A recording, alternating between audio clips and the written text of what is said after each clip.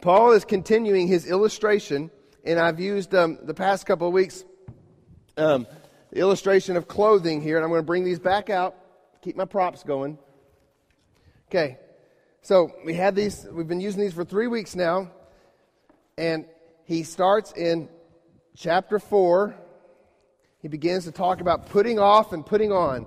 And the picture here is of us putting off old, filthy, sin-ridden clothing that is of our old nature and putting on the new nature. And this isn't something that we can somehow muster up the strength to do in and of ourselves. It's something that is happening if someone truly has learned Christ, if someone truly has become a believer, if someone truly has been changed, then their life is a constant pattern of putting off the old and putting on the new. And so Paul gives us this image of taking one set of clothing off and putting another set of clothing on. And so I've entitled some of these sermons in this series, Dress Differently, that we are called to dress differently. And if you'll recall, as we went through chapter 4, we looked at how Paul tells us to put off the filthy rags of dishonesty and put on truthfulness, to put off the filthy rags of unrighteous rage and to put on righteous indignation, to put off the filthy rags of deceitful gain and to put on generosity enabling hard work,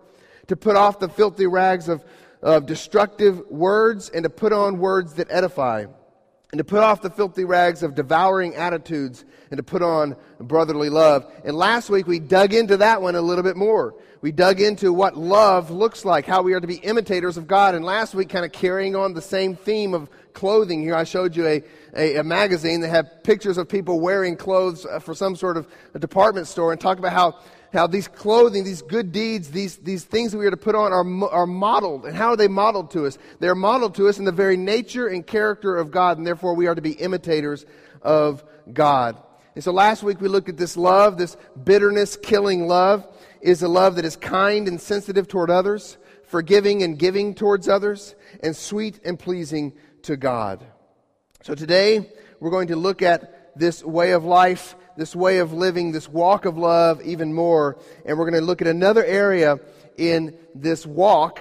As Paul, in verse 2 here, he talks about us walking in love. Another area of this walk that we are to put off, something we're to put off, and something we are to put on. And so the image I want us to have today, I've got another illustration with clothes this morning. This time I brought some shoes. So I'd love to have the kids interact with me here some. All right, I've got 2 different shoes here. This is not mine. All right, 2 different shoes here. Now, if someone's going to run a marathon, kids, which one is the proper fitting shoe to wear, to use for a marathon?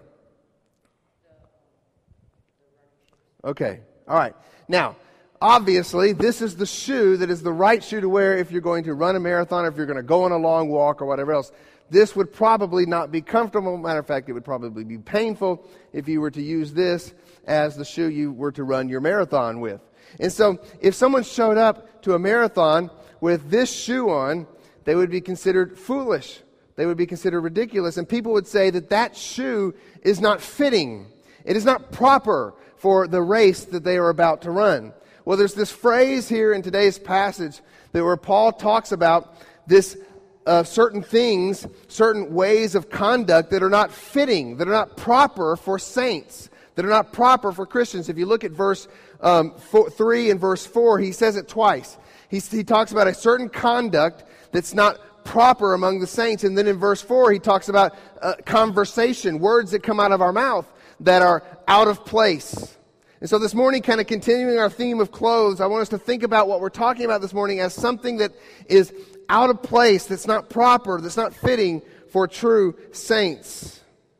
Now, we ended last week with a focus on the true, Christ-exalting, God-imitating love that we are called to walk in. The love that can only exist in those who are truly children of love, those who are truly children of God.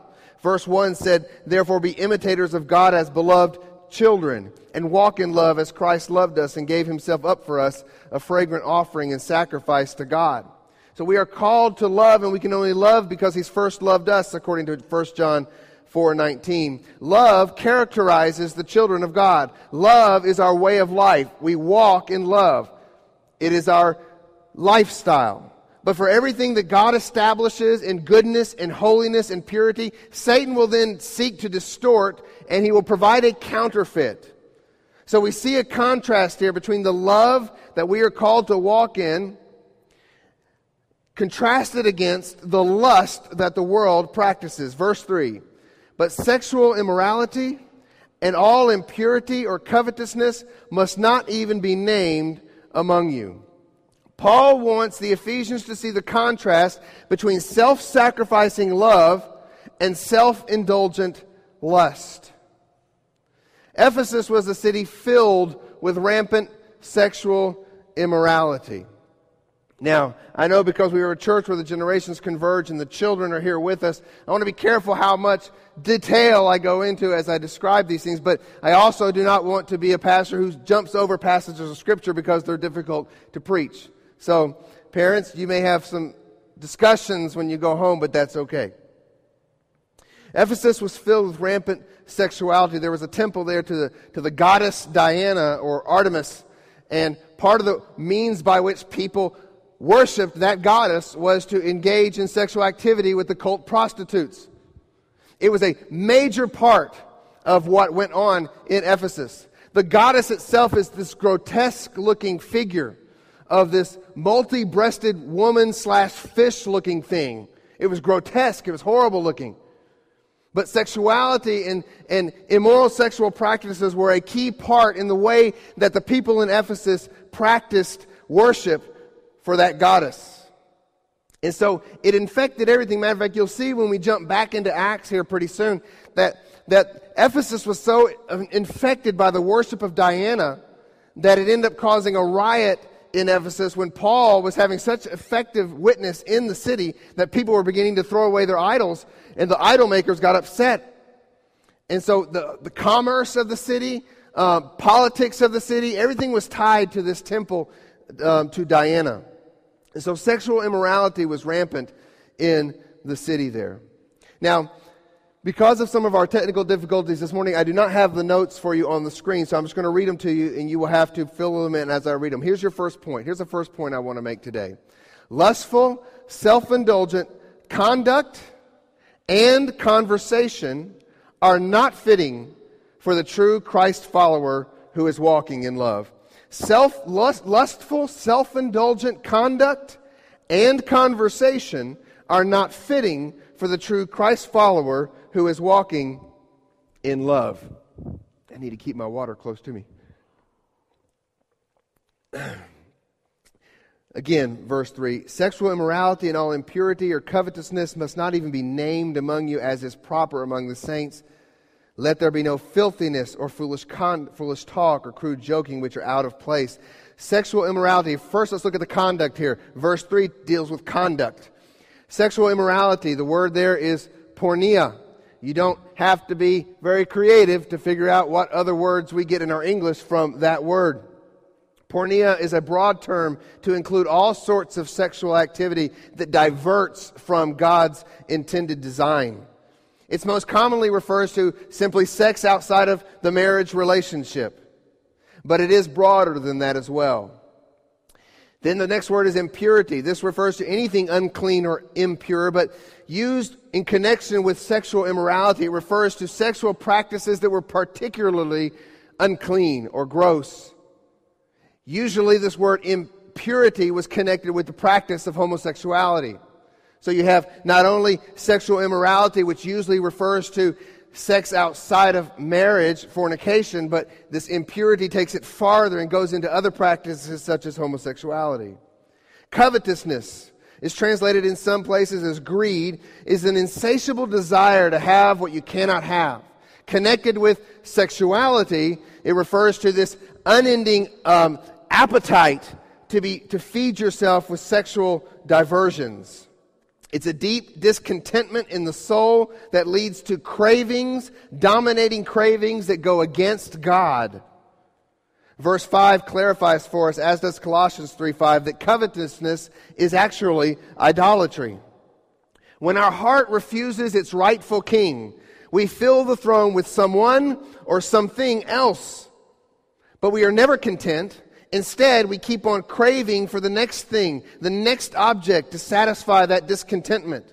And when we go after sexuality in a way that's not pleasing to God, in the way the world would have us do it, men and women simply become objects of our obsession and our covetousness, and sex is devalued to a gross exercise of never-ending self-indulgence instead of what God designed it to be, the beautiful and satisfying act that God designed it to be. Modern sexuality is nothing modern at all. The sexual, quote-unquote, revolution of the 60s was no revolution. 2,000 years ago, Ephesus had already had that revolution. Modern sexuality is nothing modern at all. It's nothing more than men acting like animals, driven by our glandular impulses and desires. The world likes to talk about men evolving. If you don't need any other evidence that men are not evolving but devolving, just look at the way people treat sex in our world. We act no different than the animals. So first of all, Paul's concerned with conduct, but he's also concerned with their conversation. He talks about what comes out of your mouth, filthiness. This is referring to vulgarity, dirty speech, vile, degrading talk. Foolish talk is derived from the Greek word moros. So moron speech. It's connected with filthiness. It means cheap or mindless obscenities. And crude joking.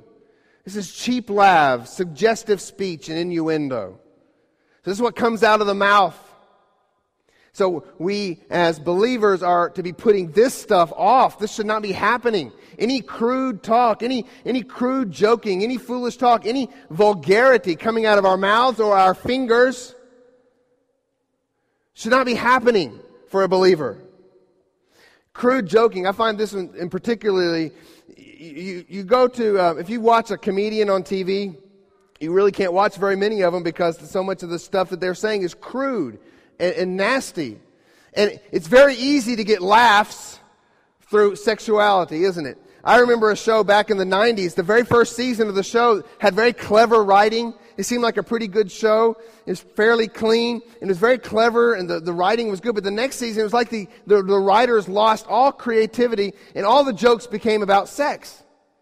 That's cheap laughs. Anybody can write a joke about sex. That's cheap. That's mindless. And that's what our world is filled with. You can't turn on the TV today without going through you go through the networks, and it's just cheap, vulgar, crude joking. This is not the way we are to live. We are not to think that these things are trivial matters. We'll see that in a bit. But first, let us look at the replacement. What are we to put on if we are to put these things off? Now, what would you expect? What would you expect for Paul to say here that we're to put on when we put these things off? We're supposed to put off all this sexual immorality and this filth. Put that off. Would you think, well, put on self-control, put on right thinking, put on purity? No, he gives us one word, which just kind of sums it all up. He says to put on thanksgiving. So my second point today is this. Conversely, the true Christ follower who is walking in love is fitted with gratitude, which in turn kills lustful self-indulgence. Gratitude. So how do we fight lustful self-indulgence? How do we fight it? We fight it with gratitude. It may seem kind of strange. Thanksgiving. Well, if you think about it, especially when you think about how all this is attached to covetousness. Covetousness is this idolatry of the heart that wants more, more, more. Feed me, feed me, feed me. And gratitude works in opposite way than covetousness. It believes that God is on our side, working all things together for good. That's what gratitude's all about. It believes with all its heart that God is on our side and that He's working all things together for good. It accepts all things, including discipline, from His hands. It recognizes God as a good Father, giving good gifts. Every good gift and every perfect gift is from above. It celebrates His gifts as good, gifts like sex. It is the world, not God, who treats good gifts as filthy and trivial. People think Christians think sex is nasty. No.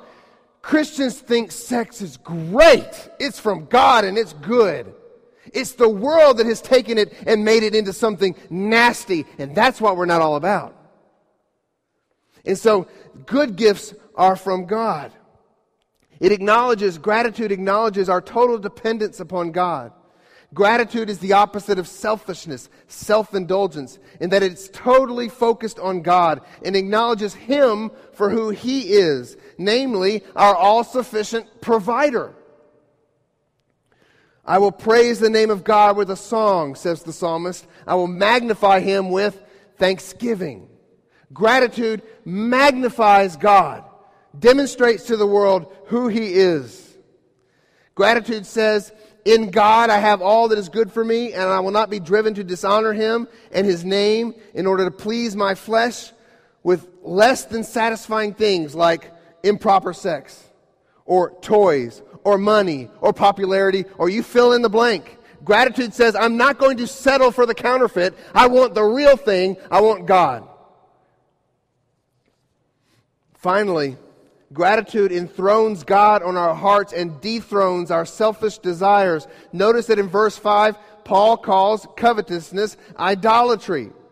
When we are grateful, we put God in His proper place, and we in turn kill the idols that are sitting in His place. The main idol gratitude kills is the idol of me. Covetousness isn't just about other things being idols in our lives. You name it. Money, sex, soccer, whatever. Covetousness isn't just about other things being idols in our lives. It's about us being the main idol in our own lives. That's why we focus on getting us things, the things we want. And if we focus on the things without getting to the heart of the idolatry, in other words, if we focus on you dealing with your obsessions without getting to the heart of the idolatry, we don't deal with covetousness. For example, if you discipline yourself, I'm not going to be so attached to this thing in my life anymore. I'm going to stop coveting this in my... You discipline yourself, and you discipline yourself, and you discipline yourself, but you don't deal with the real idol, which is me. I'm sitting on the throne of my own heart. You don't deal with that. You're going to end up finding something else that you're going to go after. And it could even be something quote-unquote good. And so we need to deal with the main idol, which is our own selves sitting on our own hearts. Gratitude says that I'm satisfied, I'm content with God. He satisfies all my longings. Covetousness says the opposite, that God is not an adequate treasure and that I must have other stuff. Philippians 4:6 says, do not be anxious, don't be worried about anything, but in everything by prayer and supplication with what? Thanksgiving. Let your requests be made known to God. Gratitude kills worry that is being fed by covetousness. I've got to have this. I've got to have this or that. If we are struggling with sin in our lives, particularly if we're struggling with these sins of sensual self-indulgence, then we have a problem being satisfied in God alone. And thus we need to be thankful. We need to be grateful. Thankful as we see God for all He's worth. Thankful as we see God change our appetites and open our eyes. Thankful as we dig deep and drink heavily of this book, His Word, this testimony of His great works. Colossians 2:6 says, therefore, as you received Christ Jesus the Lord, so walk in Him, rooted and built up and established in the faith, just as you were taught, abounding in thanksgiving. Here's my last point. The putting off of unfitting, lustful self-indulgence and the putting on, here's the putting on, same motif here, the putting on of fitting gratitude does not happen as a result of strict moral training, but of a radical inward transformation. If you've begun to walk in love, it is not due to your ability to discipline yourselves, but due to the fact that you've been made into a walker. You've been given legs that can actually walk. Okay, if someone runs a marathon, okay, he is a marathon runner. He has the ability to run the marathon. And so going back to our shoe illustration earlier, if I am running this marathon of the Christian walk, I can take no credit for it because before a transforming work happened in my heart, I was lame.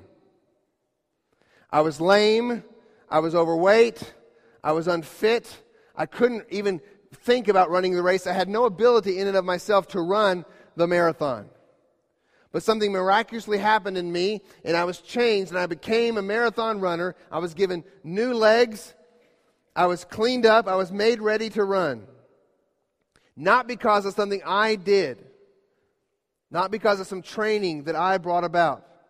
I have begun to walk in love. We have begun to walk in love, not due to our discipline, but due to the fact that we have been transformed and made into walkers, those who can walk the walk of love.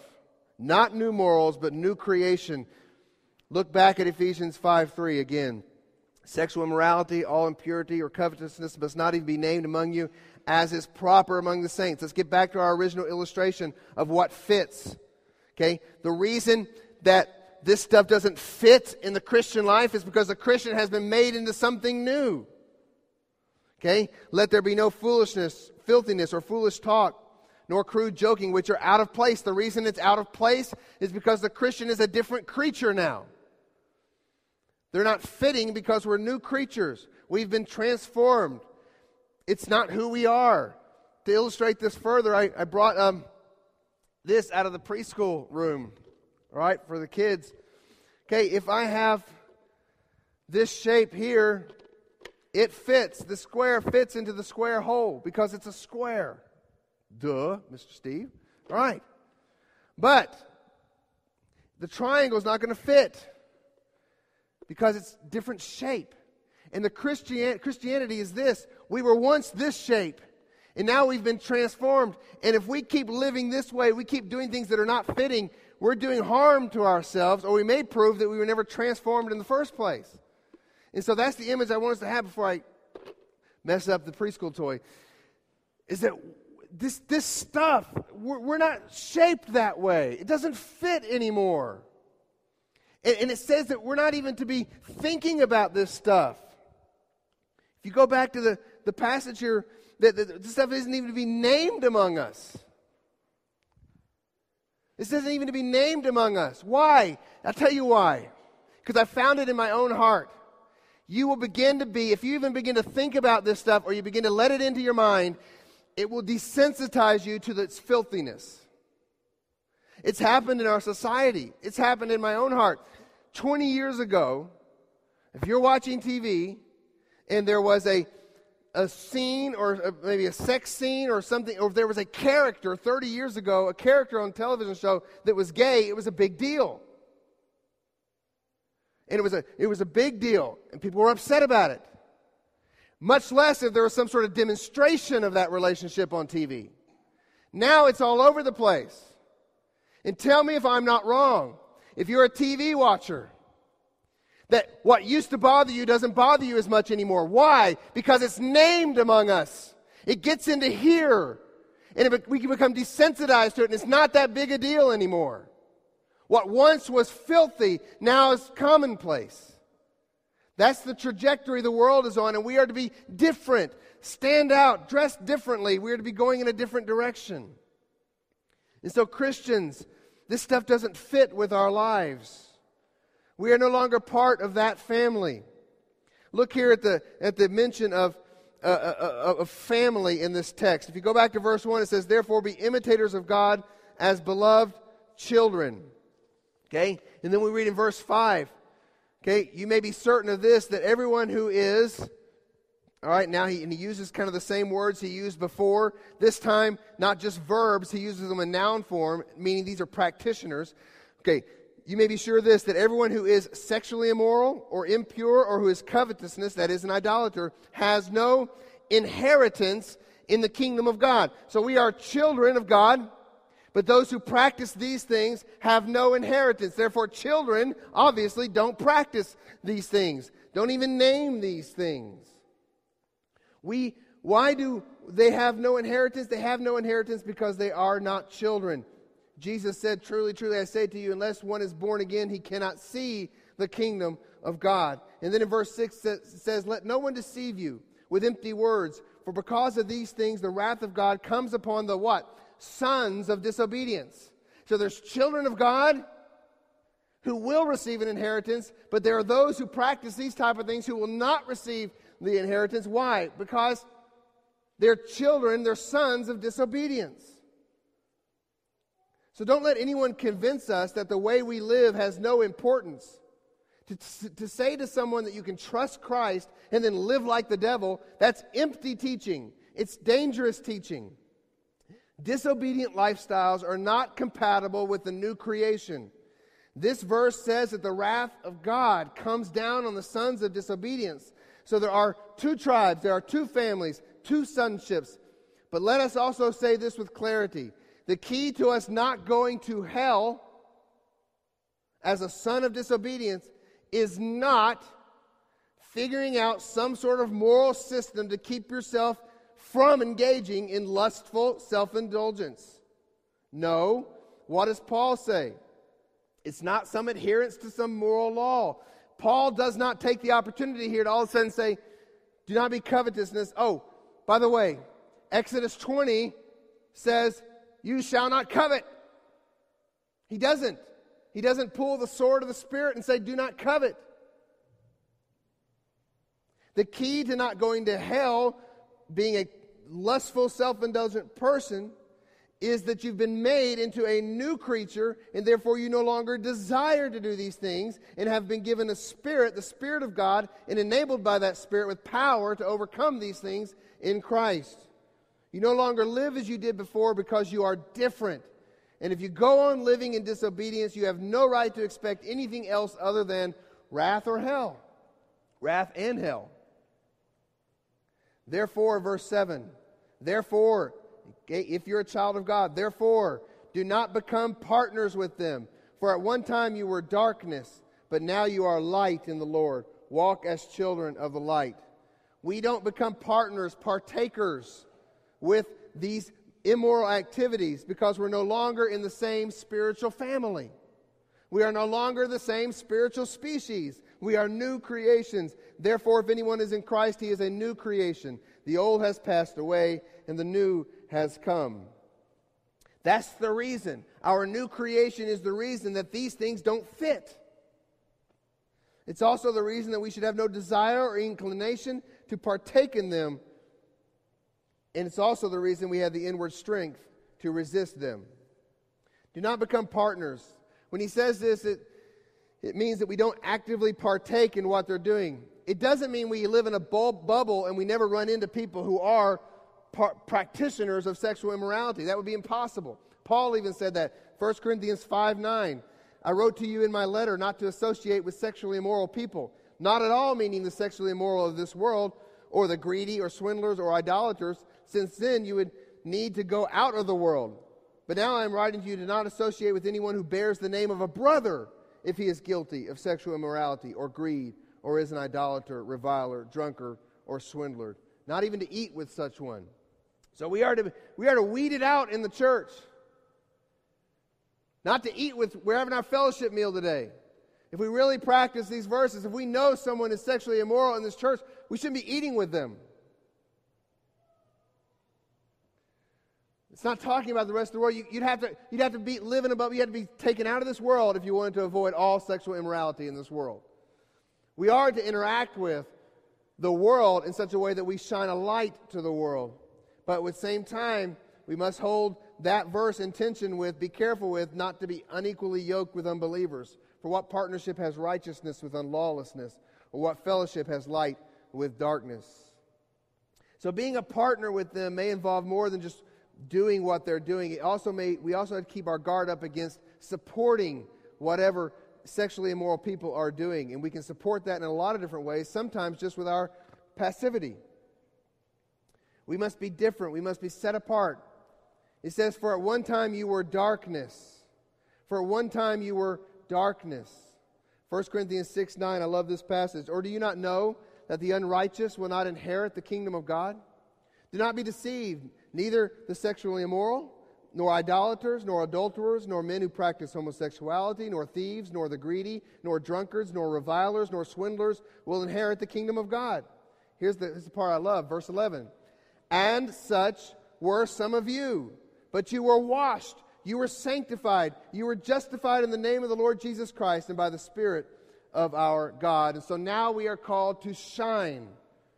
Verse 8, for at one time you were darkness, but now you are light in the Lord. Walk as children of light. Look at this verse real closely. Real closely. For at one time doesn't say you were in darkness, but now you are, it doesn't say you are in light.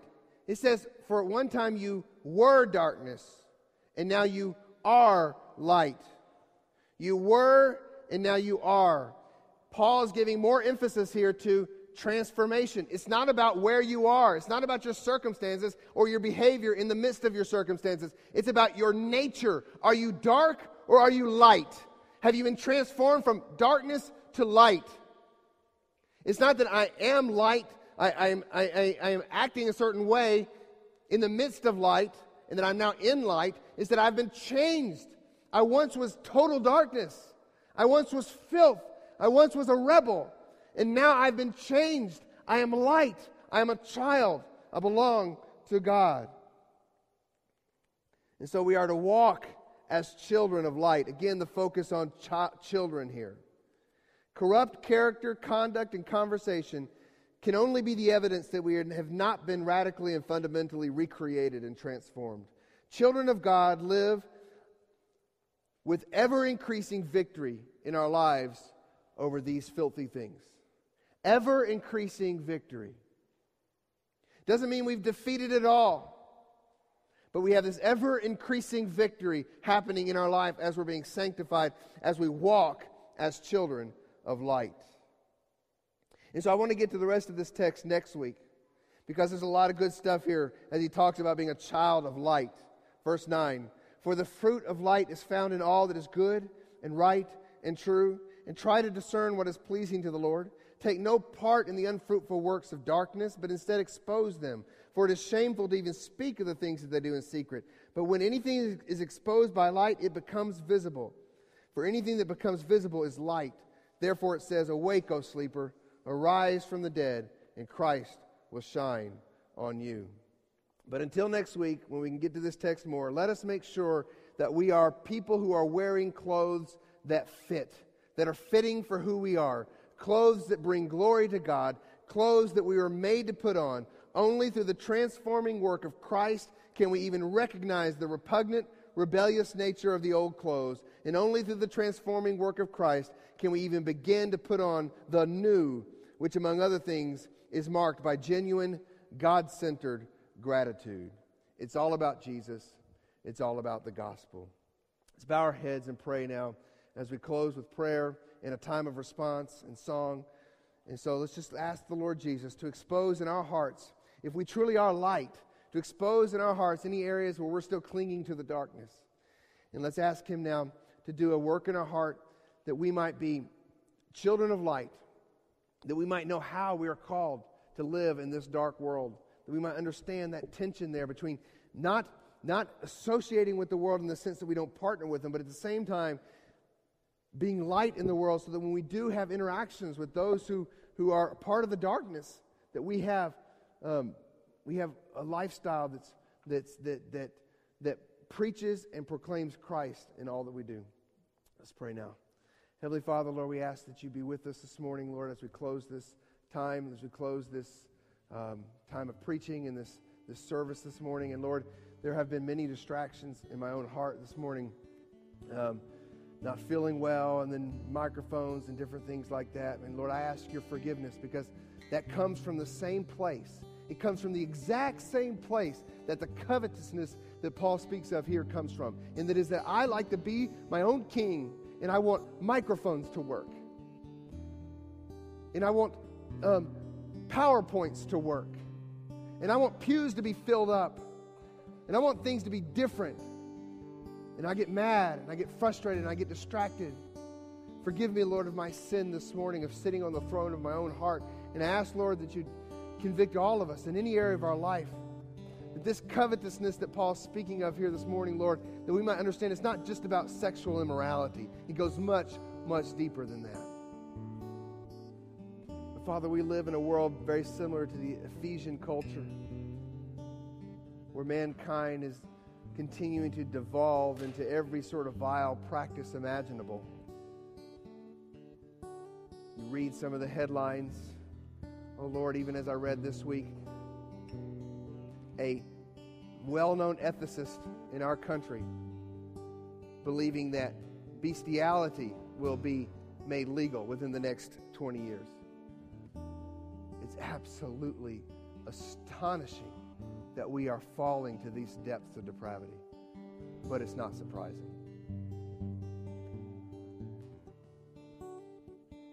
So God, I pray that you would convict our hearts of any areas where we're wearing clothes that are unfitting, whether it be in our speech, filthy talk, crude joking, or whether it be in our conduct. May we learn to live as children of light, shining the light into every dark corner of this world, both with our conduct and with our conversation, and with hearts of gratitude that rightly put you where you belong, on the throne of our hearts. So now, Lord, as we respond in song, and we respond with prayer requests and tithes and offering, Lord, may you be pleased. May this be a sweet sacrifice to you. And Lord, may you take us and use us however you want to use us this week, wherever we go. If there be anyone here that just needs to talk and to pray with somebody, Lord, I'll be up front here, as will our other men are always available as well. So now we close this time, Lord, in the name of Jesus, we pray.